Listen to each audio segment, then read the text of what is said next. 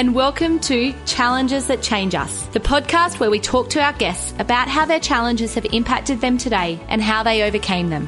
Whether you are someone that feels like you are thriving right now, trudging through the mud, or somewhere in between, this podcast is designed to give you practical advice, profound insight into your own experience, and inspire you to embrace your life. My name is Ali Flynn, the co-founder and CEO of Tri-Altitude Performance, and I will be your host. It's time to buckle up your seatbelts and let's get this ball rolling.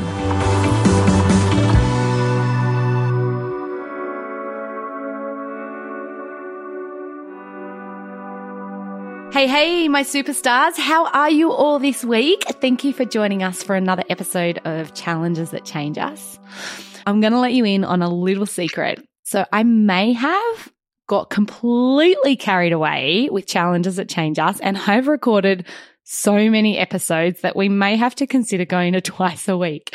My beautiful editor, Sam, had to remind me that I have plenty in the bank and I don't need to keep recording. But do you know why I do? Because every time you send me a message or a DM or you give me some feedback about it, I get so excited and so passionate about sharing these human stories of resilience, of struggle, of how to navigate challenges that I just go and invite 5 more people on the show. So yes, your messages and DMs do mean the world to me. Just last week, a woman reached out to say the action she had taken off listening to the podcast. And I got so teary just even knowing that someone has the courage to do something that they didn't have before they listened. So keep reaching out to me, keep DMing. I will always love to hear from every single one of you. And remember to join us in our Facebook group, Challenges That Change Us, because that is where we all hang out.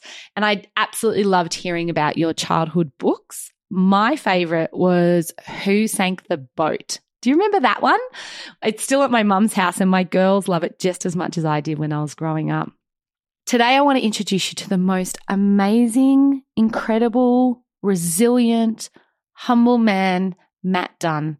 He's the Professor of Pediatric Hematology and Oncology Research at the University of Newcastle and the Deputy Director of Precision Medical Research Program at the Hunter Medical Research Institute.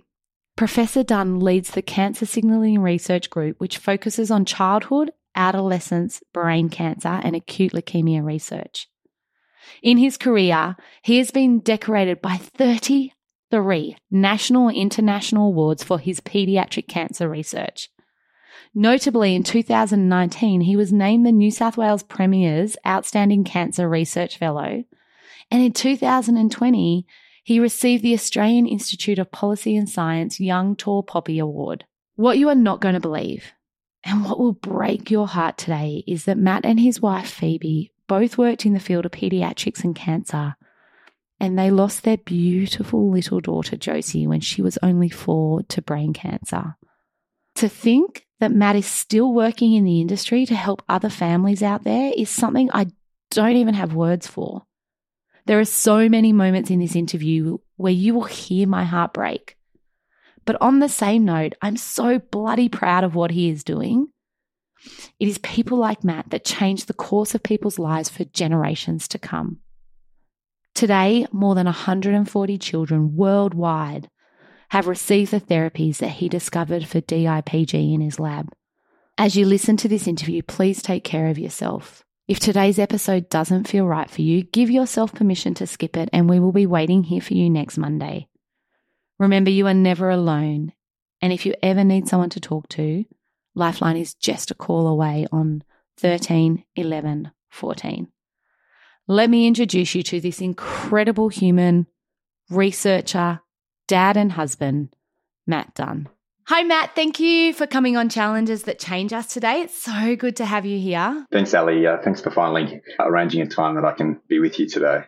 Yeah, and it's actually shout out to James, one of our audience. He actually put us in touch and it's taken us a little while to get here, but we are here now. And I'll echo your shout out to James. He's a great man and he does great things for our community and for our charity.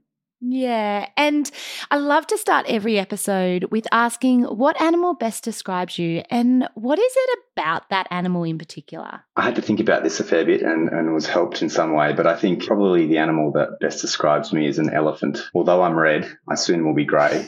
Apparently, they're very intelligent, very loyal, organised, determined, family orientated, and thick-skinned. And I think when you have red hair and you've been through what I've been through, without having such thick skin, I don't think I would be sitting here today with you. No, definitely not. Definitely not. And I've actually been thinking a lot about this interview since the first time we made contact. And I just thought, it's a huge, huge story and you're doing incredible things around the world. And I'm really excited to open that up to our audience so that we can also share the information that you guys are doing now about the foundation and everything. So let's dive straight in, I reckon. Let's go into perhaps take us right back to maybe when you finished year 10, because you joined the army after you finished, didn't you? The Navy, actually, yeah. And when I was younger, I thought I'd be an Olympic swimmer. So I was one of those kids that did the morning, afternoon training before and after school. And I was getting ready for the last possible age nationals, which were to be in Adelaide. And I'd trained the house down all summer. Things were going well. I'd qualified. And then I broke my wrist before training, shoulder charged, not on purpose, but swimmers are generally pretty uncoordinated. A really great butterflyer in our squad. I'm not sure if I should say her name. Shout out to Leah Lipke if she's still around.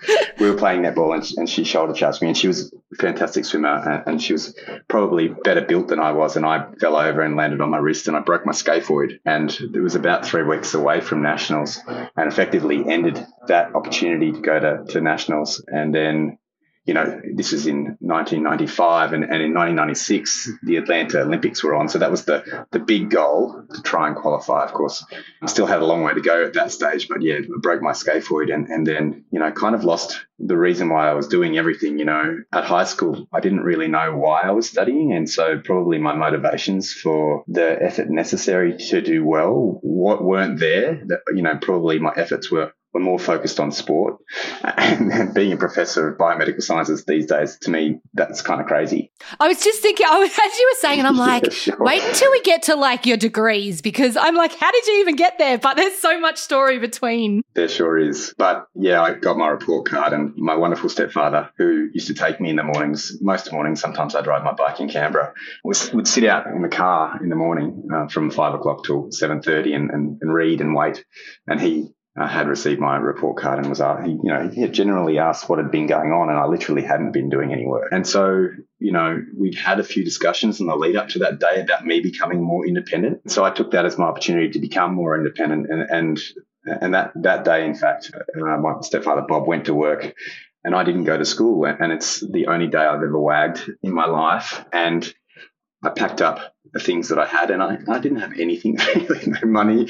And I went into the city of Canberra and wondered what I was going to do with my life. And I happened to walk past Defence Force Recruiting, and I thought, this is my go. And Defence Force Recruiting happened to be in my stepfather's building. So he was the head of the Australian International Development Assistance Bureau, which is called AusAid these days. So he's a diplomat. And Defence Force Recruiting is in the ground floor of his building, and he would have been at the top. And I walked in and said to the I don't know who he was, the leading seaman or whomever it was on the desk, that I'd always wanted to join the Navy. And he took me into an office, showed me some brochures and said, yeah, let's send you off for some testing. I went home that day with the paperwork. And of course, I was only just turned 17 and I couldn't sign any. The paperwork wasn't legal.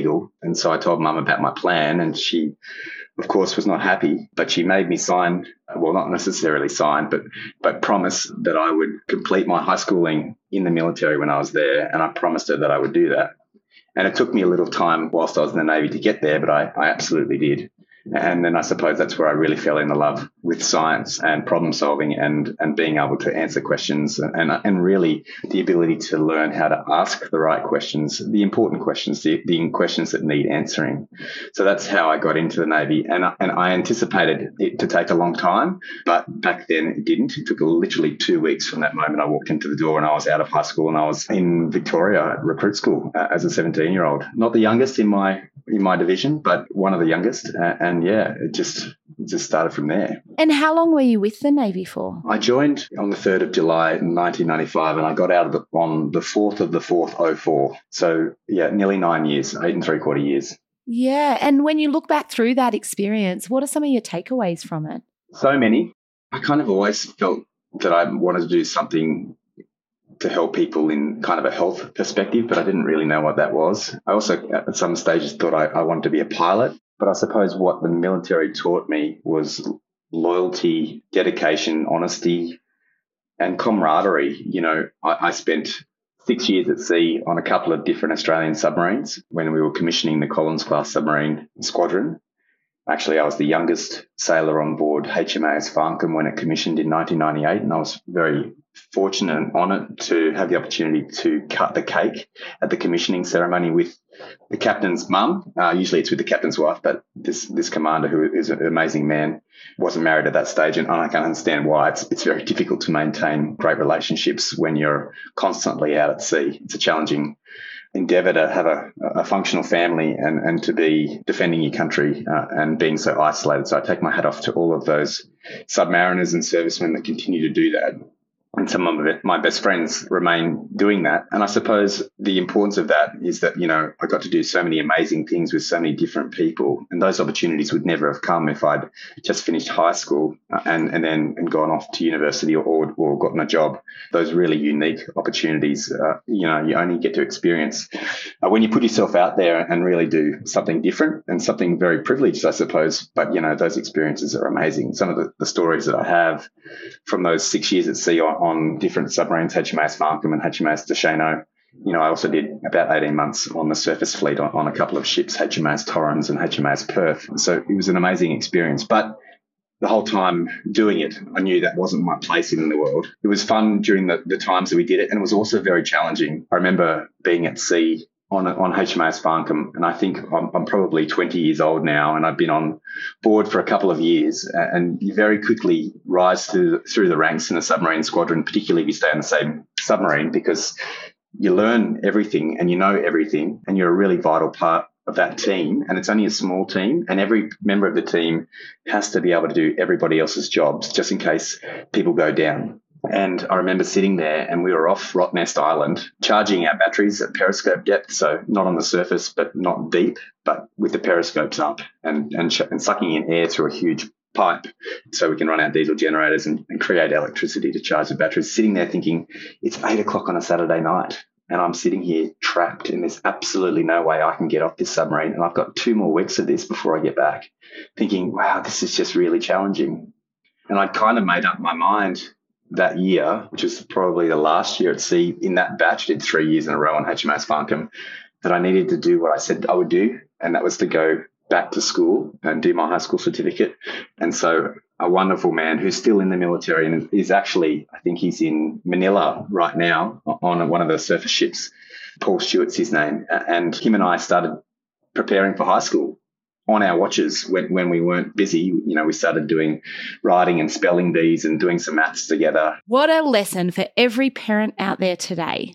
I'm just going to take us right back to the beginning of your story, that you were a national swimmer at school, and in a 24-hour period, you decided you were leaving school and doing something completely different. And for many parents in that moment, I'm not going to speak for yours, but I know as a mum myself, there would be panic. There would be like, but you've got so much potential and it's a broken wrist. And, you know, like I can imagine all the thought process that would have gone through your parents' minds. So I just want to highlight that first and foremost. Like, we don't know what these forks in the roads mean and where they lead us and what opportunities are provided from it. So that's the first thing I wanted to highlight from what you said. The second thing is, oh my God, the determination, discipline and drive. Like, I can hear that already. And I know that's going to be something that flows throughout this whole conversation. But I'm just sitting there thinking, wow, you are one of the most tenacious and determined people I've met within the first 15 minutes of talking to you. Like, I can hear it. When you set your mind on something, it's like, okay, I'm going to do it. My question to you about that is, when you went back and you decided you were going to do your HSC after such a long break, how was your self-confidence in that space? Oh, look, I really struggled, to be honest, particularly at the English part.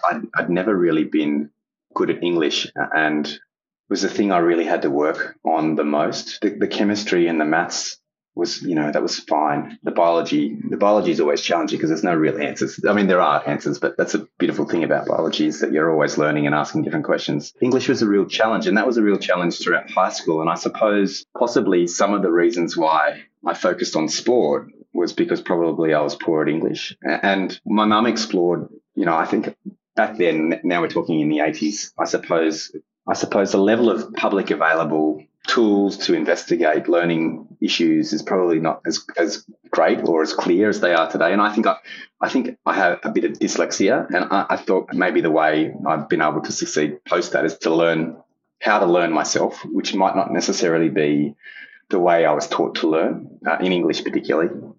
And, I've got a son now who's going through primary school, and the way that they learn things is completely different to what we were taught. And the way they learn today, I think, is much more clear and logical.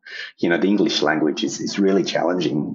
We have so many words that mean different things and different vowels and all of those kind of patterns, but you can learn them. So they've been broken down by excellent teachers now so that you can pick out those parts where there's a long vowel and you can really start to learn, and to watch him be able to read, coming into the kindergarten and improving every day. I'm just so thankful for the teachers that he has, but also that education's evolved so much to cater. And I'm sure he's very much, Georgie, my little son's very much like me. He's, English doesn't jump out of him as something that's really natural. I think my daughter Harriet is probably going to be much better, but he's more science. He wants to be paleontologist. I know he's only 5, but chemistry, biology, he's so interested in that. The English is a challenge, but he's doing so well already. We'll never know what traits and characteristics of yours lifted up and became predominant because of what you struggled with English. Like, we'll never know that. But sometimes I wonder that some of the best minds I've ever met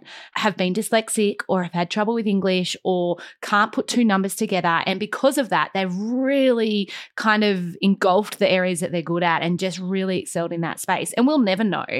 But I was also curious, you used the words, "It wasn't my place in the world." You knew that it wasn't your place in the world and that there was something else out there for you. What did you mean by that comment? I met so many great people, and I'm forever thankful for that. My friends in the Navy are still my best friends today, plus a few extra special people that I met at uni. But I never felt like it was my place. I was always being told what to do, being so young and being so junior by other people. And I suppose, I don't know what it is, but I need to be instructed, or I need to be led by people I respect.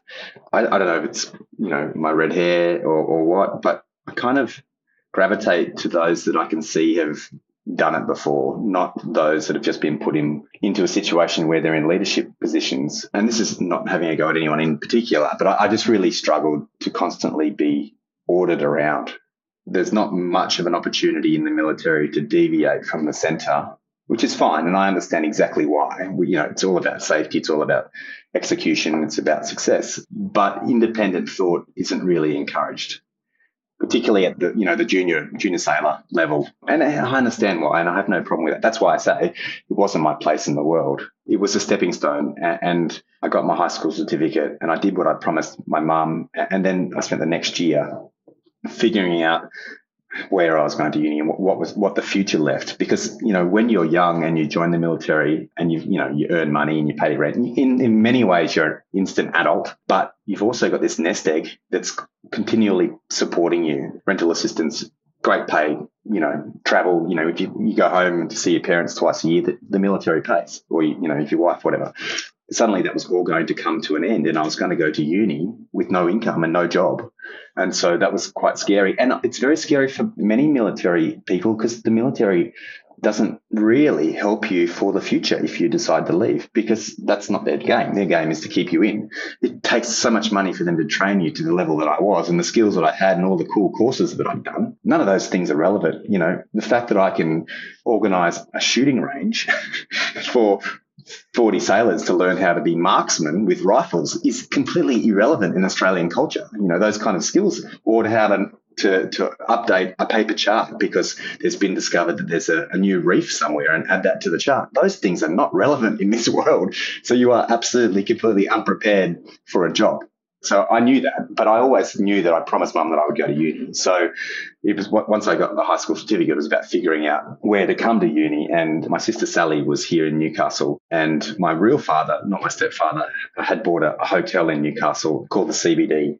And him and his great business partner, Nick, had bought it. And they gave me a room upstairs to live at and to work at the pub. So it was kind of a soft landing in many ways, somewhere to live, and a part-time job while I started to go to uni. And I know, Matt, towards the end of your degree was when you really started to find that passion for research, yeah? Is that sort of when it sparked? Yeah, I think so. I very much enjoyed my degree and learning the concepts, and I had a great group of students with me. There was a real core group of people. We studied together. We'd often be in the library till midnight or whatever doing assignments. It was really great. My plan was to do undergraduate research and then go and do postgraduate medicine somewhere. But at that same time, I met my wife. Well, she wasn't my wife then, and she was in her third year of medicine.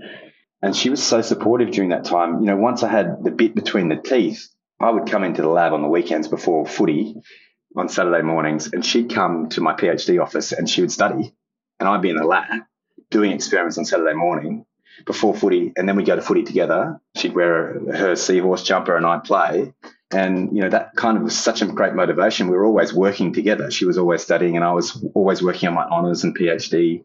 And it just made it really easy, right?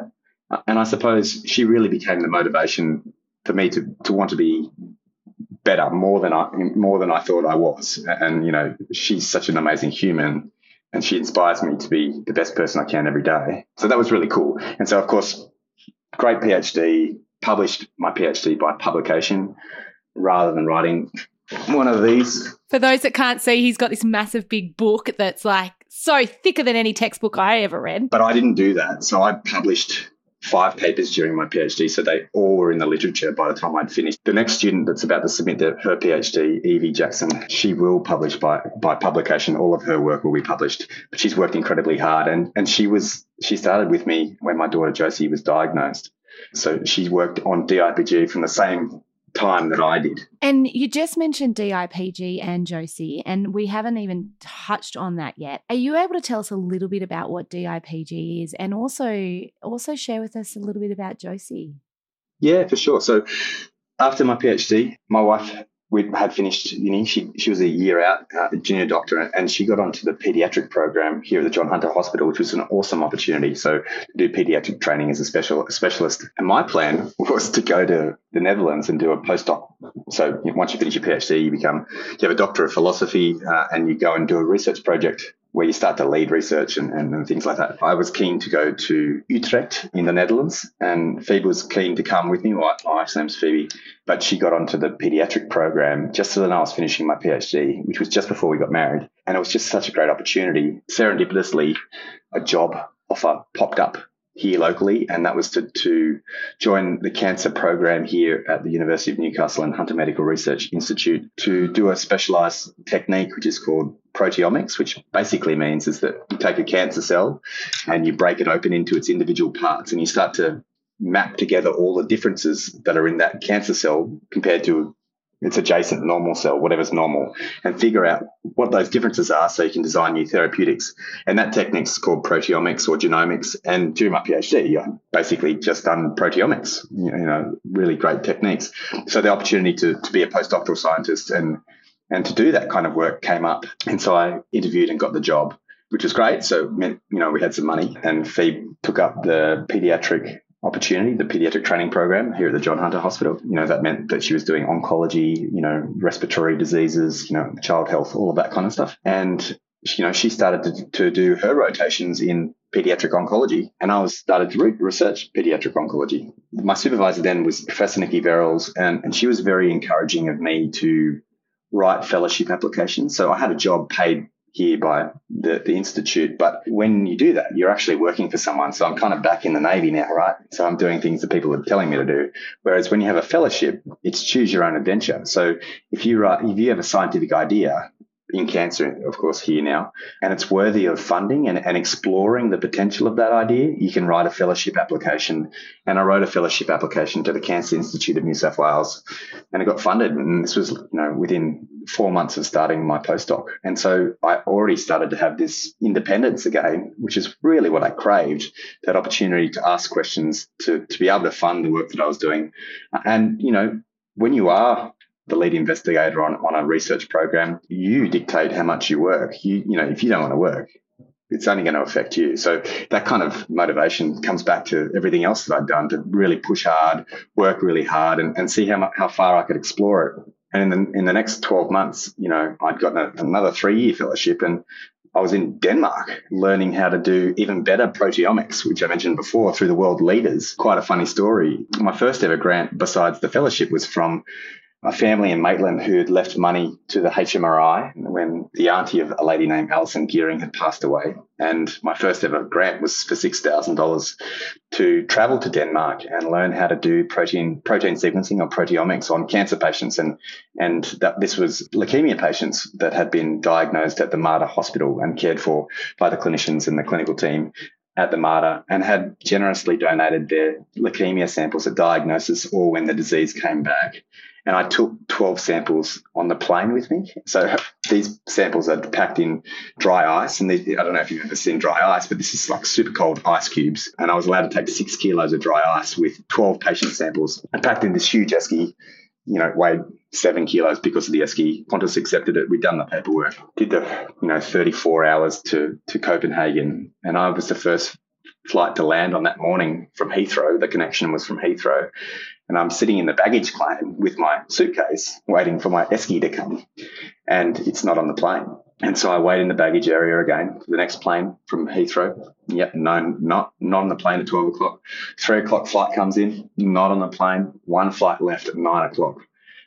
And I've become friends with all the baggage handlers during this whole day. And I've been now traveling for 45 hours, not really any sleep. And then last flight comes in. I can still see this wonderful Danish guy on a motorized 3-wheel scooter driving with the esky on the back going, I've got your box, I've got your esky. So anyway, I got this, and then I had to hire a car and drive an hour and a half to a little tiny city called Odense. And I was so worried about these samples being defrosted because it had now been 45, 50 hours since I'd packed them up, but it had been snowing because of Denmark. And so I got to my accommodation, which was in the attic of an elderly lady named Christina Jacobson, and a car surrounded by snow. So I just shoveled snow with my hands on top of the esky until the morning. It's about 1 o'clock by the time I got up. And the next morning I got up, everything's cold and frozen. So I got the esky, drove in to the petrol station to get I still had the hire car, to get some breakfast. And in that moment when you're in a foreign country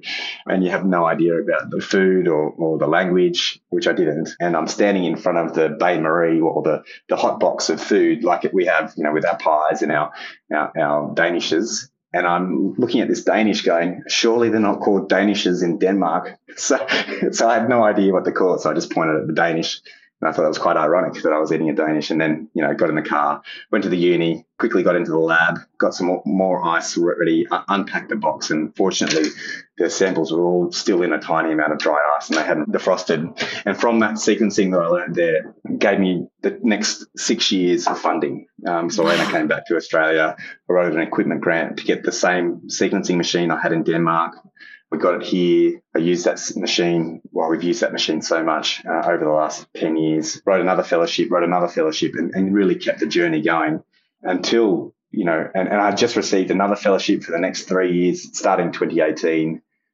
And then at that stage, I had 2 kids, Josie, who was in February 2018, who was 2 3/4, and George, who was 1 and 1 month old. And I'd been in Canberra in February lobbying to our elected political colleagues about the need and the importance of health and medical research funding, to increase funding to the National Health and Medical Research Council. One of my roles throughout those years was as a director of the Australian Society for Medical Research, so really trying to get some funding going because we've not really invested in health and medical research here, any new funding for, I don't know how long now, it's probably 20 years. And so I was in Canberra and I'd come back and it was a Friday and Josie would come to daycare here at the uni. I really enjoyed those first child opportunities to take her to daycare and to spend that time with her. She only went to daycare 3 days a week. And so those days I did shorter days and I'd run across campus. And when she first got there, I used to go there at lunchtime. And, anyway, her educator, Sarah, had rang me that day at about 11 o'clock saying that Josie was uncharacteristically clumsy. And on our drive into work that morning, she didn't really want to engage with our usual singing of songs or talking. She was very quiet. And my son George had a virus early in the week, and I thought, well, maybe she's got the virus and she's not feeling so well. And so given that she had been quiet and Sarah had rang me and said that she's uncharacteristically clumsy, I quickly packed up and ran across campus and got her and took her home, tried to give her some lunch, and she didn't eat much. And then I thought, well, she should have an afternoon sleep. And when we walked down the hallway, she couldn't walk straight. She was bashing into the walls. And I thought, wow, she's really tired. So I lay with her. She went to sleep. And the next morning, it was Saturday, my father's birthday, 17th of February. I'd spoken to Phoebe about going into work really early because I had to write some grants. So I got up at 6 and went into work. And Phoebe rang me at 9 and said, look, Josie's refusing to walk. I'm really worried about her. I'm going to take her into the John Hunter emergency. And we were living with my parents-in-law at that time because our house was being renovated in Dudley. And my father-in-law is just retired general practitioner, and my wife's also a general practitioner these days, and he was equally worried. And so I rendezvoused with them at the John Hunter Children's Hospital emergency department, and they were very worried about her. Her neurological symptoms were very worrying. And fortunately that day there was a senior paediatric neurologist on that day, and he shared in Phoebe's and Chris's worry straight away and ordered her for an MRI, an image of her brain, under a general anaesthetic that Saturday afternoon. And so she had her first GA. Phoebe and I were waiting for her to come outside the surgical recovery, and we waited for what felt like a lifetime. And then finally out of the doors came the consultant neurologist who had ordered the MRI, accompanied by the head of paediatric oncology, who was a colleague of both mine and Phoebe. Phoebe had trained under him when she was doing her paediatric training. And we went into his office, and he showed us the mass of diffuse intrinsic pontine glioma, which is a tumour that's localised at the top of the spine, but just in the middle of the brain. And it was huge. It was hard to imagine. It was so big at diagnosis. And Phoebe and I didn't really know too much about DIPG. It was this kind of silent monster. And we were told that there wasn't any treatment other than palliative radiotherapy. And so, that was quite a shock. And it really hit my father-in-law very hard instantaneously. I suppose my defense mechanisms kicked in, and, I just got motivated. I was on a call to the world's best the next day, 2 a.m, and she was this amazing clinician scientist from Stanford University, had sent her DIPG tumours that she was growing in her lab to mine the next week. And I was determined to figure out a way to try and at least prolong Josie's survival. Because during that meeting that I had with this professor of paediatric oncology from Stanford, she said, look, we've just developed a treatment. It's cured these mice with DIPG, and we're about to start a clinical trial. So my goal was just to do all I could to buy time for her until the trial came to Australia. And I talked to the clinical team. This is obviously a little bit further down the track. And they said, yeah, well, we're trying to get that trial going. This is probably March now. And he said, look, we're hoping to get it open by January. So my goal was, do all we could. So, yeah, Josie was diagnosed with diffuse intrinsic pontine glioma, brainstem glioma, 17th of February, when she was just before she turned 3 in the April. And, it's just a tragic, horrible journey for these children and their families. She had biopsy. Trying to do surgery in the middle of the brain is really hard, really challenging. So you can't take the tumour out, but you can take a little bit of it to do genomics and proteomics on, which is what I do. That's given us a little bit more information about the disease over the last 10 years. Actually, I've just come back from a conference in Perth, which is the Australian New Zealand Childhood Haematology and Oncology Group annual scientific meeting. And at the meeting, they'd invited the Canadian clinician scientists that discovered the mutation that causes DIPG, so I had 3 days of just this awesome intellectual camaraderie with this amazing clinician scientist from Canada, Nada Jabato. And it was just incredible. She obviously knows my story. She worries about me. She's a very caring lady, but she, to be able to hang out with someone that understands the science even better than I do was just an absolute privilege. DIPG is this tumour that's caused by one mutation in the cells of the brainstem, and it probably happens very early post-fertilisation during the formation of the embryo. It's a really interesting disease, really challenging disease because we can't take it out. And, of course, these tumours are protected in the brainstem by the body's natural protection system, which is called the blood-brain barrier. And by design, this blood-brain barrier is designed to stop toxins, chemo, and infections, immune system, from getting into the brain so that we don't get, tragic neurological effects that can happen. If you get an infection in the brain, it's very hard to get on top of it, and it can be catastrophic very quickly.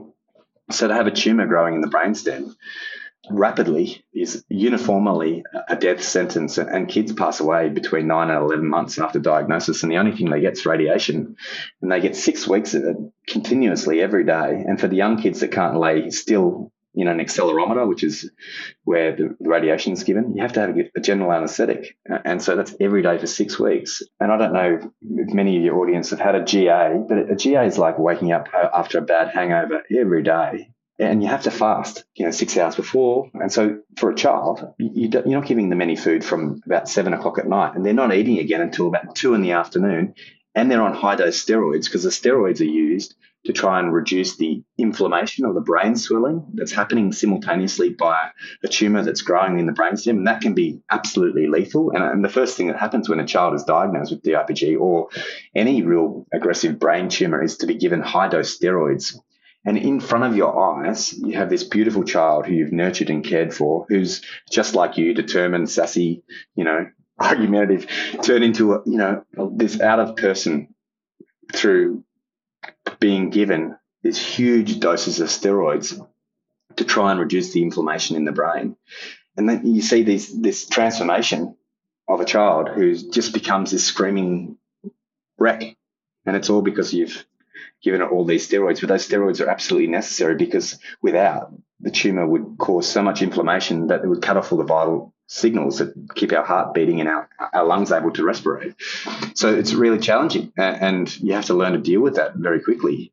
And I think, when I think back to those times and I reflect on the Matt of today, I think, it really kind of affected me. I think we were so patient with everything that happened, and of course all parents are, but I think I've lost so much patience in my personality, and I've noticed this before. This isn't a reflection I'm having right now, but, I really kind of feel guilty now because I don't have the same amount of patience that I had for everything that Josie did, or with, the other 3 children. I can even reflect on this morning trying to get out of the house, probably not being patient enough with my daughter, who was refusing to have breakfast and to get ready for school.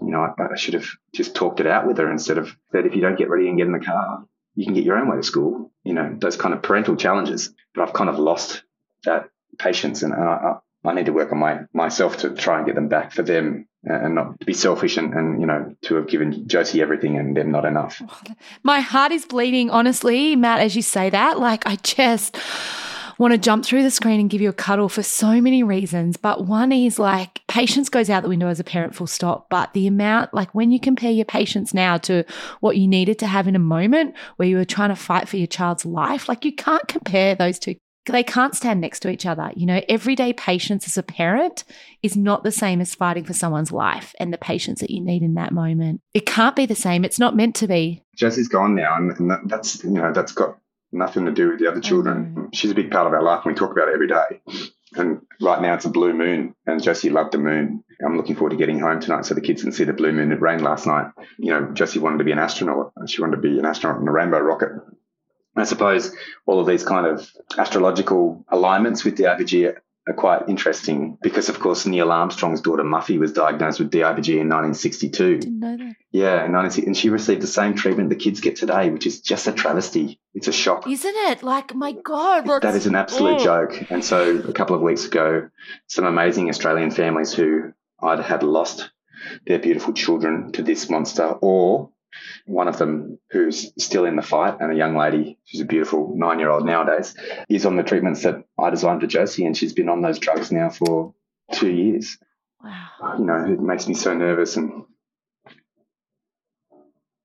But for her to come to Canberra and help us appeal to the government to do something about this, my charity's raised 3 times more for DIPG research than the federal government's funded. It's ridiculous. Mums and dads, your audience. It's not our job. We pay taxes. We need to have, if Muffy Armstrong receives 6 weeks of radiation and then there's nothing more to 2023, there's something wrong. We were able to do something about COVID when we poured money into it in 8 months. Yeah, not a brainstem glioma that's going to take your child. Uniformly, this DIPG is responsible for more childhood deaths than any other disease. Every 2 weeks in Australia, a child's diagnosed with DIPG. Every day, 2 of them are diagnosed in the US. It's just And every one of those kids will face the same prognosis, 9 to 11 months. Yeah, it's just not right. The story, I suppose, for Josie was we were very fortunate to be part of the Zero Childhood Cancer program. So she did have a biopsy, and the sequencing for her genome, or the mutations of the changes in the tumour that had given rise to the tumour, identified.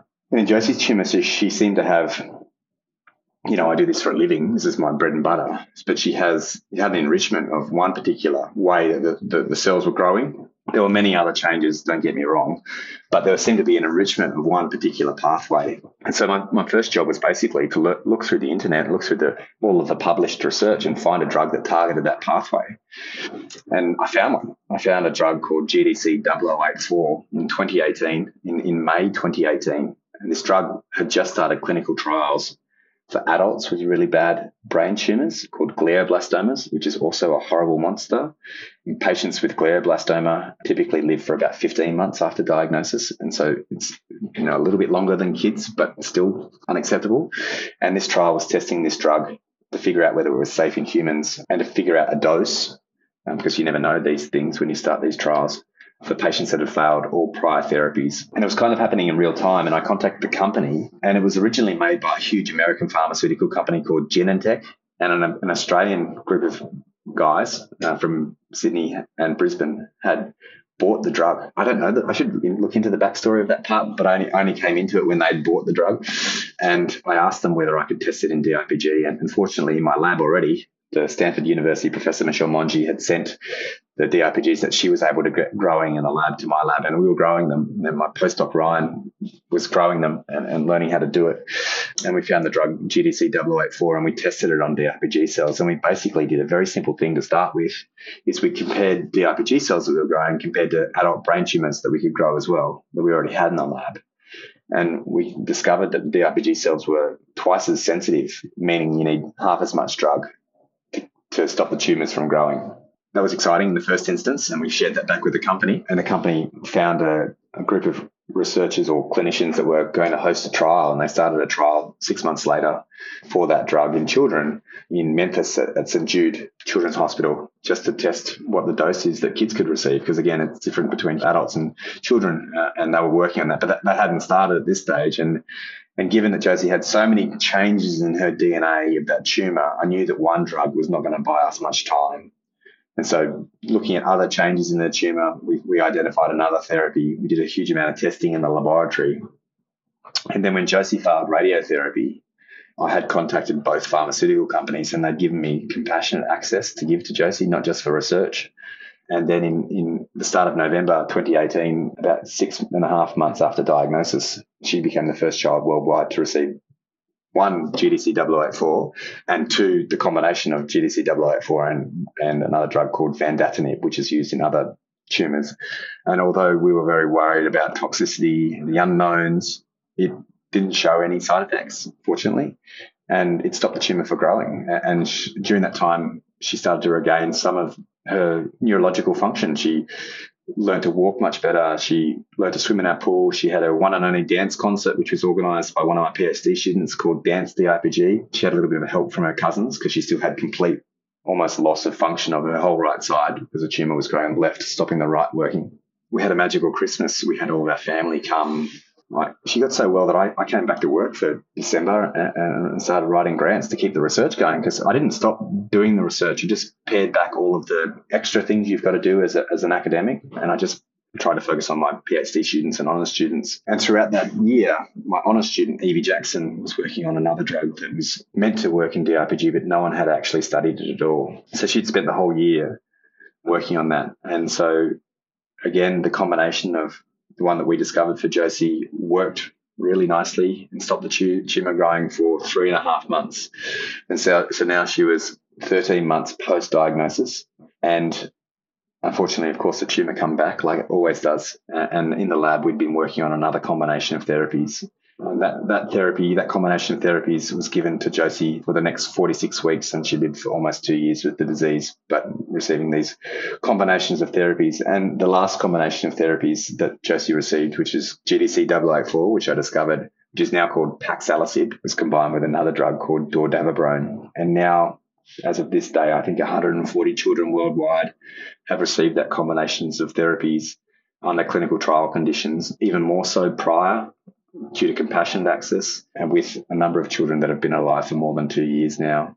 And of course, some that had not responded whatsoever and have passed away quite rapidly. And so highlighting how much work we have to do still to figure out how we treat these kids. As I'm listening to you, there's so much running through my head, but the thing that's sitting there the most is just how complicated the grief must have been, because here you are as a lead researcher working on saving potentially thousands of lives, but at the same time, your daughter is right in front of you and you don't know if you're going to even see her next year. You know, like I can't even, as you're talking, I can't even process that. No, I mean, when the disease came back in October of 2018, I remember putting a tweet out, just one more Christmas. And she made, she started the comment and it worked, stabilized the growth of the tumor. And then, she almost made it to the next Christmas, but not quite, and passed away on the 14th of December in between the other two children's birthdays. And during this, I didn't even mention that, but, just before Christmas in 2018, we had another child. Harriet popped up. So Josie passed away a few days after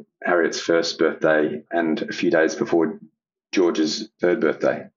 December's a bit of a bittersweet month, I suppose. It's busy and tragic and happy. And yeah, I think Phoebe and I decided that December's a month we just go away in the caravan and spend times with the kids and try and shut out all the noise. Because I can imagine, Matt, how challenging it is to have more children on the ground when you lose a child. Like, to still need to be a parent when you've lost a child and you're grieving as a parent. Like I can't even I can't even put words around that. I will say that we had another child 6 months after Joseph passed away, Henry, or I call him Henri. But I'm very thankful for that, because I know some families who are amazing people who have lost their only child to DIPG. And it's hard, but I can't imagine how hard it is when you don't have a purpose. Well, when you don't have something else to care for and to love and to hold. And to remind you of Josie, but also to, be unique in their own way. Of course, they all are. But, my heart goes out to all of those families that are in that situation where they've lost their only child to this terrible monster. And unfortunately, I know a few, and they're amazing people, but I worry about them. None of it is okay, none of this. And as you keep using the word monster, it's so true, isn't it? Like it just comes into your life and it eats it up and then it just walks away, like it's just all-consuming, I can imagine. Yeah, it is. It destroys everything. I'm wondering now, because it's only a heartbeat after. Like we're talking probably, is it 5 years since diagnosis? Yeah. And 3 years since she's passed away. I think it's almost 6 years now. Yeah, February 24 will be 6 years. Yeah, it's not long.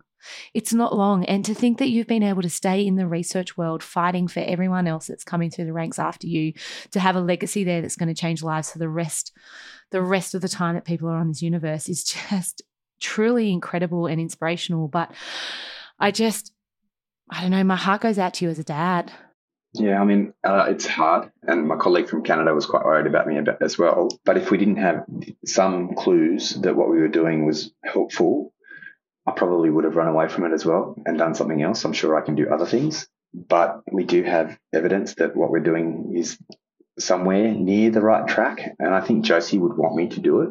She was my biggest supporter. I remember taking her to the beach. She was unwell. We decided to go down the bush track with George and her. And of course, little kids refuse to walk, and it's quite a walk back up the track. So I had both of them, one on the front, one on the back. Josie was in the carrier and I was just carrying George. And I remember Josie, just before she lost the ability to speak, would say, "Come on, Daddy, you can do it. You can do it. Keep going." Like always this little supporter. But she would be saying, and she does, "Come on, Dad, you can do it." And it's challenging. And I suppose the urgency of it is never lost with me, because I'm always traveling the journey with the families in real time. So we can never work hard enough or quick enough. Unfortunately, these things take time. Yeah, and I think, when we rush things too much, bad things happen. And so, it's important for us to do the best possible work we can, but as quickly as we can, but also for me now to step back and because of the experiences I've had over these 6 years, to understand what the consequences are of going too quickly. And that's something I'm learning more recently. And I'm hoping that, through my experiences, I can keep directing the research, but also understanding all of the global implications of everything we do, not just in the lab, but in patients and in the clinic and for families. So it's kind of, Josie's passed all of this knowledge on to me, and it'd be a tragic waste for it to go out the door. I don't want to be having these conversations in another 10, 20 years where we're still left with radiotherapy. We're still left with Muffy's treatment, Josie's and Muffy's treatment. It's just not acceptable. So it's incumbent on me to continue and to look after myself and my family, to continue to advocate that the government does something about it, not just the supporters of Run DIPG and the other amazing DIPG charities in Australia and America, and we do something about it. And it's that, when we opened this conversation, we talked about your determination, your discipline and your drive, and that is why you are absolutely the right person for the job, but far out it's not going to be easy. And I can see that as you're talking, and I can see it in your eyes, and I just wish it wasn't your journey to take, but I can't imagine anyone else being able to step into it with everything that you've had in your life has been building to this moment. You have all the research knowledge, all the characteristic traits, all the life experience, which freaking sucks that you had to go through it, But I do, like, as you stand there, there's a part of me that thinks you are the man for the job. Yeah, it's almost meant to be. Do you have a message for your other children? Good question. I give them many messages every day. I suppose if I think about a holistic message, not just a message for my children, but I think contributing to your community is really important. Obviously, doing the right things in your life to provide yourself with the opportunities to do something great, but also to contribute to your community is a really important thing. I suppose I've always kind of done that in terms of, in the military, contributing to my community, surf life saving, those kind of little things are really important, and they can be very enjoyable and they're very fulfilling. But to thinking about things other than yourself, I think is a really important thing. Sharing your time, sharing your experiences, sharing your knowledge with everyone you can, that, when you are sharing and caring, everyone else is happier. And I suppose for us as a family, and if I think specifically back to my children, they share the grief of Josie, particularly my son George, who really only realised what had happened at Josie's funeral when she was in a casket in the front. He was sitting in my lap in the front row, and it all kind of clicked for him that she was lying in the casket. And he screamed out, "Josie!" Watch that. So for him, things are very sensitive. In our house, we can't kill a cockroach. We can't kill it. Can't kill an ant. The cockroaches have to go in the bin so they can go to where cockroaches at parties at the tip. I love that. Oh my God. That's why you have no patience, Matt. But I love that. So, for him as a sensitive soul, it's about us protecting him so that he doesn't lose that, but also not becoming vulnerable in society, which can be very harsh. So, I suppose the message is be sharing and caring, give to your community, but also be resilient. Resilience is really important. You can do a lot of things when you're resilient. If you let the world control what happens to you personally, and it'll try to, you won't get very far, or you won't reach your potential. So those two messages are important, contributing to community, but being resilient while you're doing it. And Matt, it's really important that we spend some time having a chat about how our listeners can help, because you have not come on here today. I do not want to take you through that whole story and trudge it all up, because I know there are things we can do to help. I know that every single person that's listening to this episode right now could do one thing. If they were going to do one thing, what could that be? Well, I suppose if they're given the opportunity to talk to their elected members, state or federal, and to say, there is a disease that faces our kids that takes 1/4 of all deaths from cancer, that has no treatment. Getting the government to contribute to this is the first part. Supporting the research. What we need to do is attract the world's greatest minds to take on the world's biggest medical challenge. That's what we need. I just do my best. There's much smarter people around than I am. If we can encourage them to come and work in brain tumours or kids' cancer or, research in general, then we're going to get rid of these things. We're going to be able to manage them quite effectively. And imagine the contribution that these kids will make. Because, I know childhood acute lymphoblastic leukemia sufferers who have all become doctors because they spent time in hospital when they were unwell. So the return on investment is huge. Not only that, you're saving families from destruction. Families disintegrate. They do. They absolutely do, because what they watch their kid go through, it's hard to disentangle what you've experienced when you look at your partner again. You've gone through it with them, their mum or their dad. In some ways, people want someone to blame. And so it's hard to separate all of those things and keep it together. I'm just so very fortunate that my wife is so pragmatic, caring, loving. She does this for a job. She cares for her community. But she's tolerated, this mission, supported this mission, and still finds a way to love this old elephant. And so I'm extremely thankful for her. And of course, my family has been huge in setting up the charity that I'm a director of, but in no means run anymore, which is great, called Run DIPG, which has sponsored more than $2 million worth of research, but underpins international clinical trials. And without Run DIPG and the support of our community who have all built this charity from nothing, we wouldn't have this clinical trial that's open in 36 hospitals around the world, giving at least some families some hope that there's something, when we were diagnosed, to be told that there wasn't any treatments or really any clinical trial. There was one clinical trial actually that we were meant to go on, but because Josie didn't respond to radiation like they required, she was off the trial before we even started. You just mentioned that Run DIPG. There is actually a run, isn't there? Like, that's something else that everyone could do, is they could come and participate. Yeah, we have an actual event. It's the 24th of September on the Fernley track. We'll put it in the show notes. Yeah, but, we've been doing this for a few years now, and because of COVID, we also do it virtually. So if you go to rundipg.org and look at Run for Run DIPG, if you're anywhere in the world, you can on that day. And that day is selected because the first year that we ran it, the 26th of September, is Australian Childhood Brain Cancer Awareness Day. So it happened to fall on a Sunday where we had the first Run for Run DIPG. And so we try and do it on a Sunday as close to the 26th as possible, because the 26th isn't possible every year. And, we had COVID for those first 2 years, and we had people running in Boston and Sydney and Melbourne and everywhere, but we also have a run ourselves on the Fernley track, which starts at Lyle Oval in Redhead. And there's a 5K run, a 21K run, and a full marathon, which of course I do. Of course you do. You just go and do a casual marathon? Just to torture myself. Oh my God. Run DIPG started because when Josie was having radiotherapy, we were in Sydney at Sydney Children's Hospital. She had a central line put into her chest to administer the general anaesthetic and things like that. And it got contaminated with bacteria, so it got infected, as we call it. And that's very bad.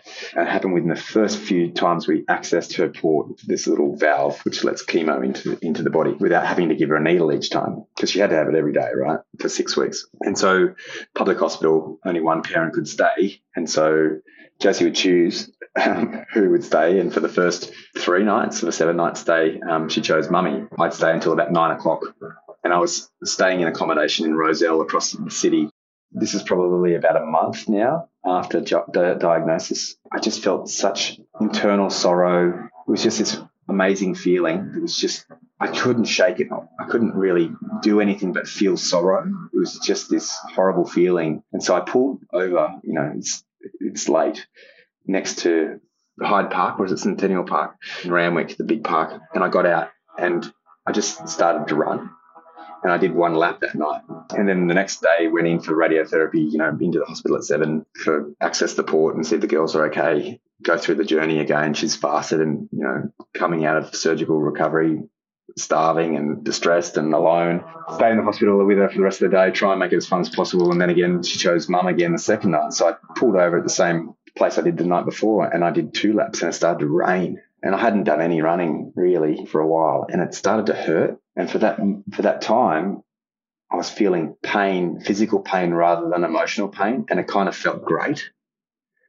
So then I just started running every day during radiotherapy, just finding time to run, and it went from, 4Ks to 8Ks to 14Ks, and it just kept going.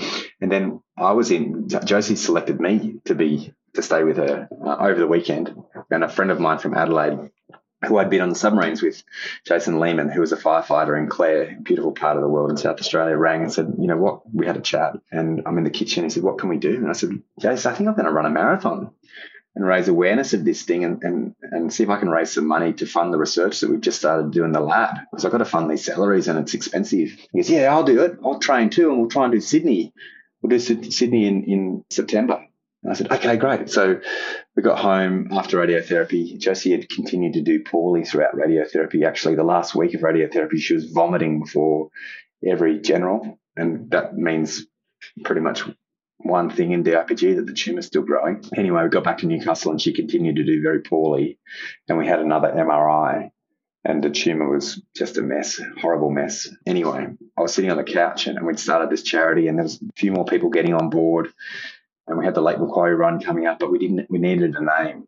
And my wife's incredibly intelligent and witty. And, you know, Run DMC, Run DIPG came out from that.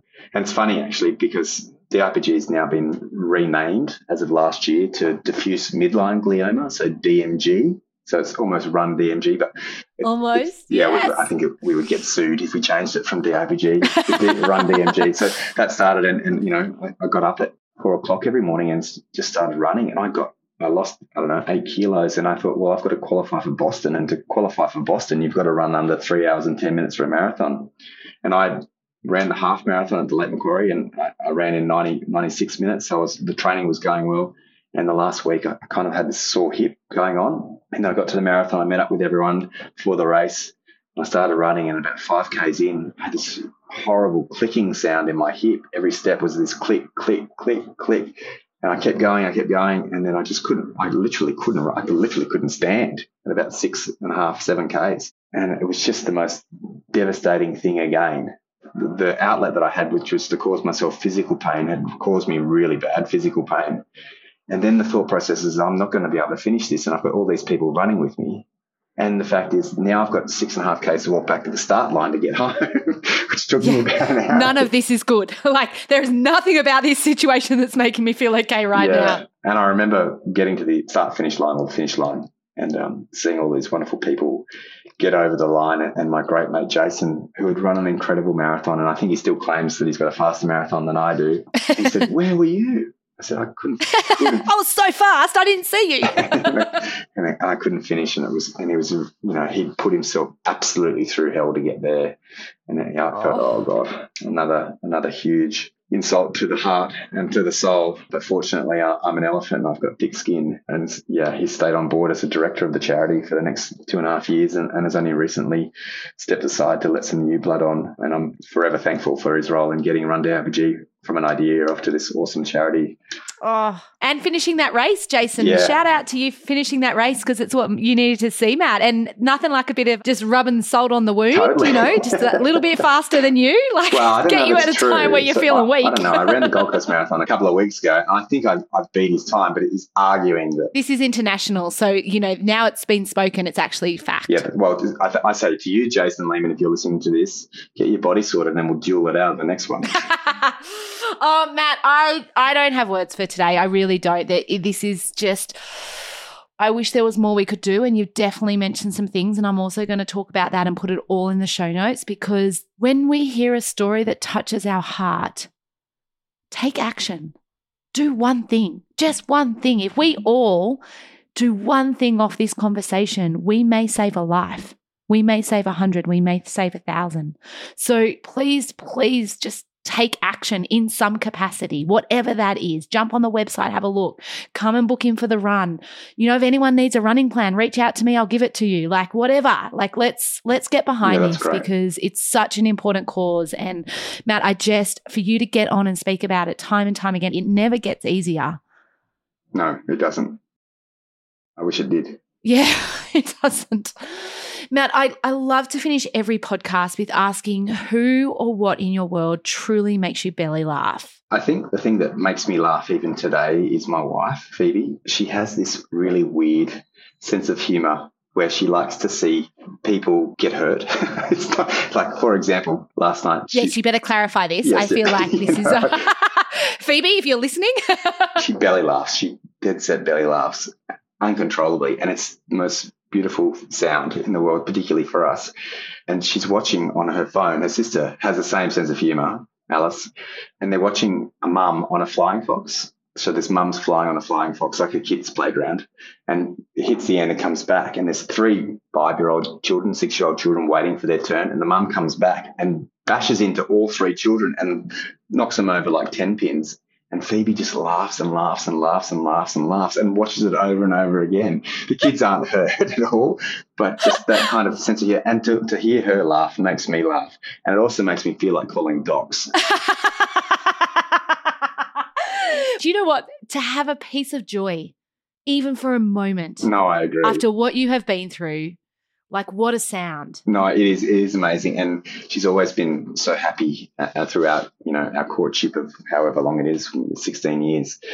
But, of course, everything that she's been through is kind of taking that away. So to even hear that last night makes me so much happier that, she's trying to find a way that there's new life in her new world that looks completely different to the other one we were loving. So it makes me happy to see that. Thank you so much, Matt, for giving up your time today and for sticking it out with that tech, because it would have been easier today, I guarantee, for both of us to be like, nope, let's just push it back another 3 months, but this is not a story that could wait another 3 months. Yeah, thanks, Ali. Thanks for having me. And thanks for passing on the important messages. We can all do a little bit. And I appreciate all those that have done so much already. And I look forward to discussing any of these things with you. And if you see me running, and I do run, I look funny when I run. I'm like an injured gazelle. Please toot or wave. It just keeps me going that little bit further. Thank you for tuning in for another episode of Challenges That Change Us. I hope you've been as moved as I have been by today's conversation with Matt. His dedication to pediatric cancer research and his resilience in the face of unimaginable personal loss serves as a powerful reminder of the positive impact that one person can have on this world. As we wrap up today, I want to remind you that the journey of change and growth never ends. We all face challenges, big and small, and it's how we navigate them that defines us. So, take these lessons and inspiration that you've gained from today's episode and apply them in your own life. Be the change you want to see in the world. If you enjoyed this episode, please consider subscribing, leaving a review, or sharing it with your family and friends. Your support helps us continue bringing these meaningful conversations and allows us to reach even more people who can benefit from these stories. Remember, we're here every Monday with new episodes, each one designed to talk through human stories and human spirit, resilience, and the lessons that we have gained and how we navigated some of those challenges. If you need someone to talk to or a listening ear, don't hesitate to reach out to Lifeline on 13 11 14. Thank you for being part of this journey. Until next week, keep facing your challenges with courage, and remember, it's the challenge that changes us. Share this story, leave a review, and together, let's spread the message of hope and resilience far and wide. Thank you everyone for listening and taking the time out of your day. I believe we can learn so much from connecting with other people's experiences and stories. I hope you've gained some strategies and insight from today's episode. You can gain more by joining our Facebook group, Challenges That Change Us, or next week we will return with another episode.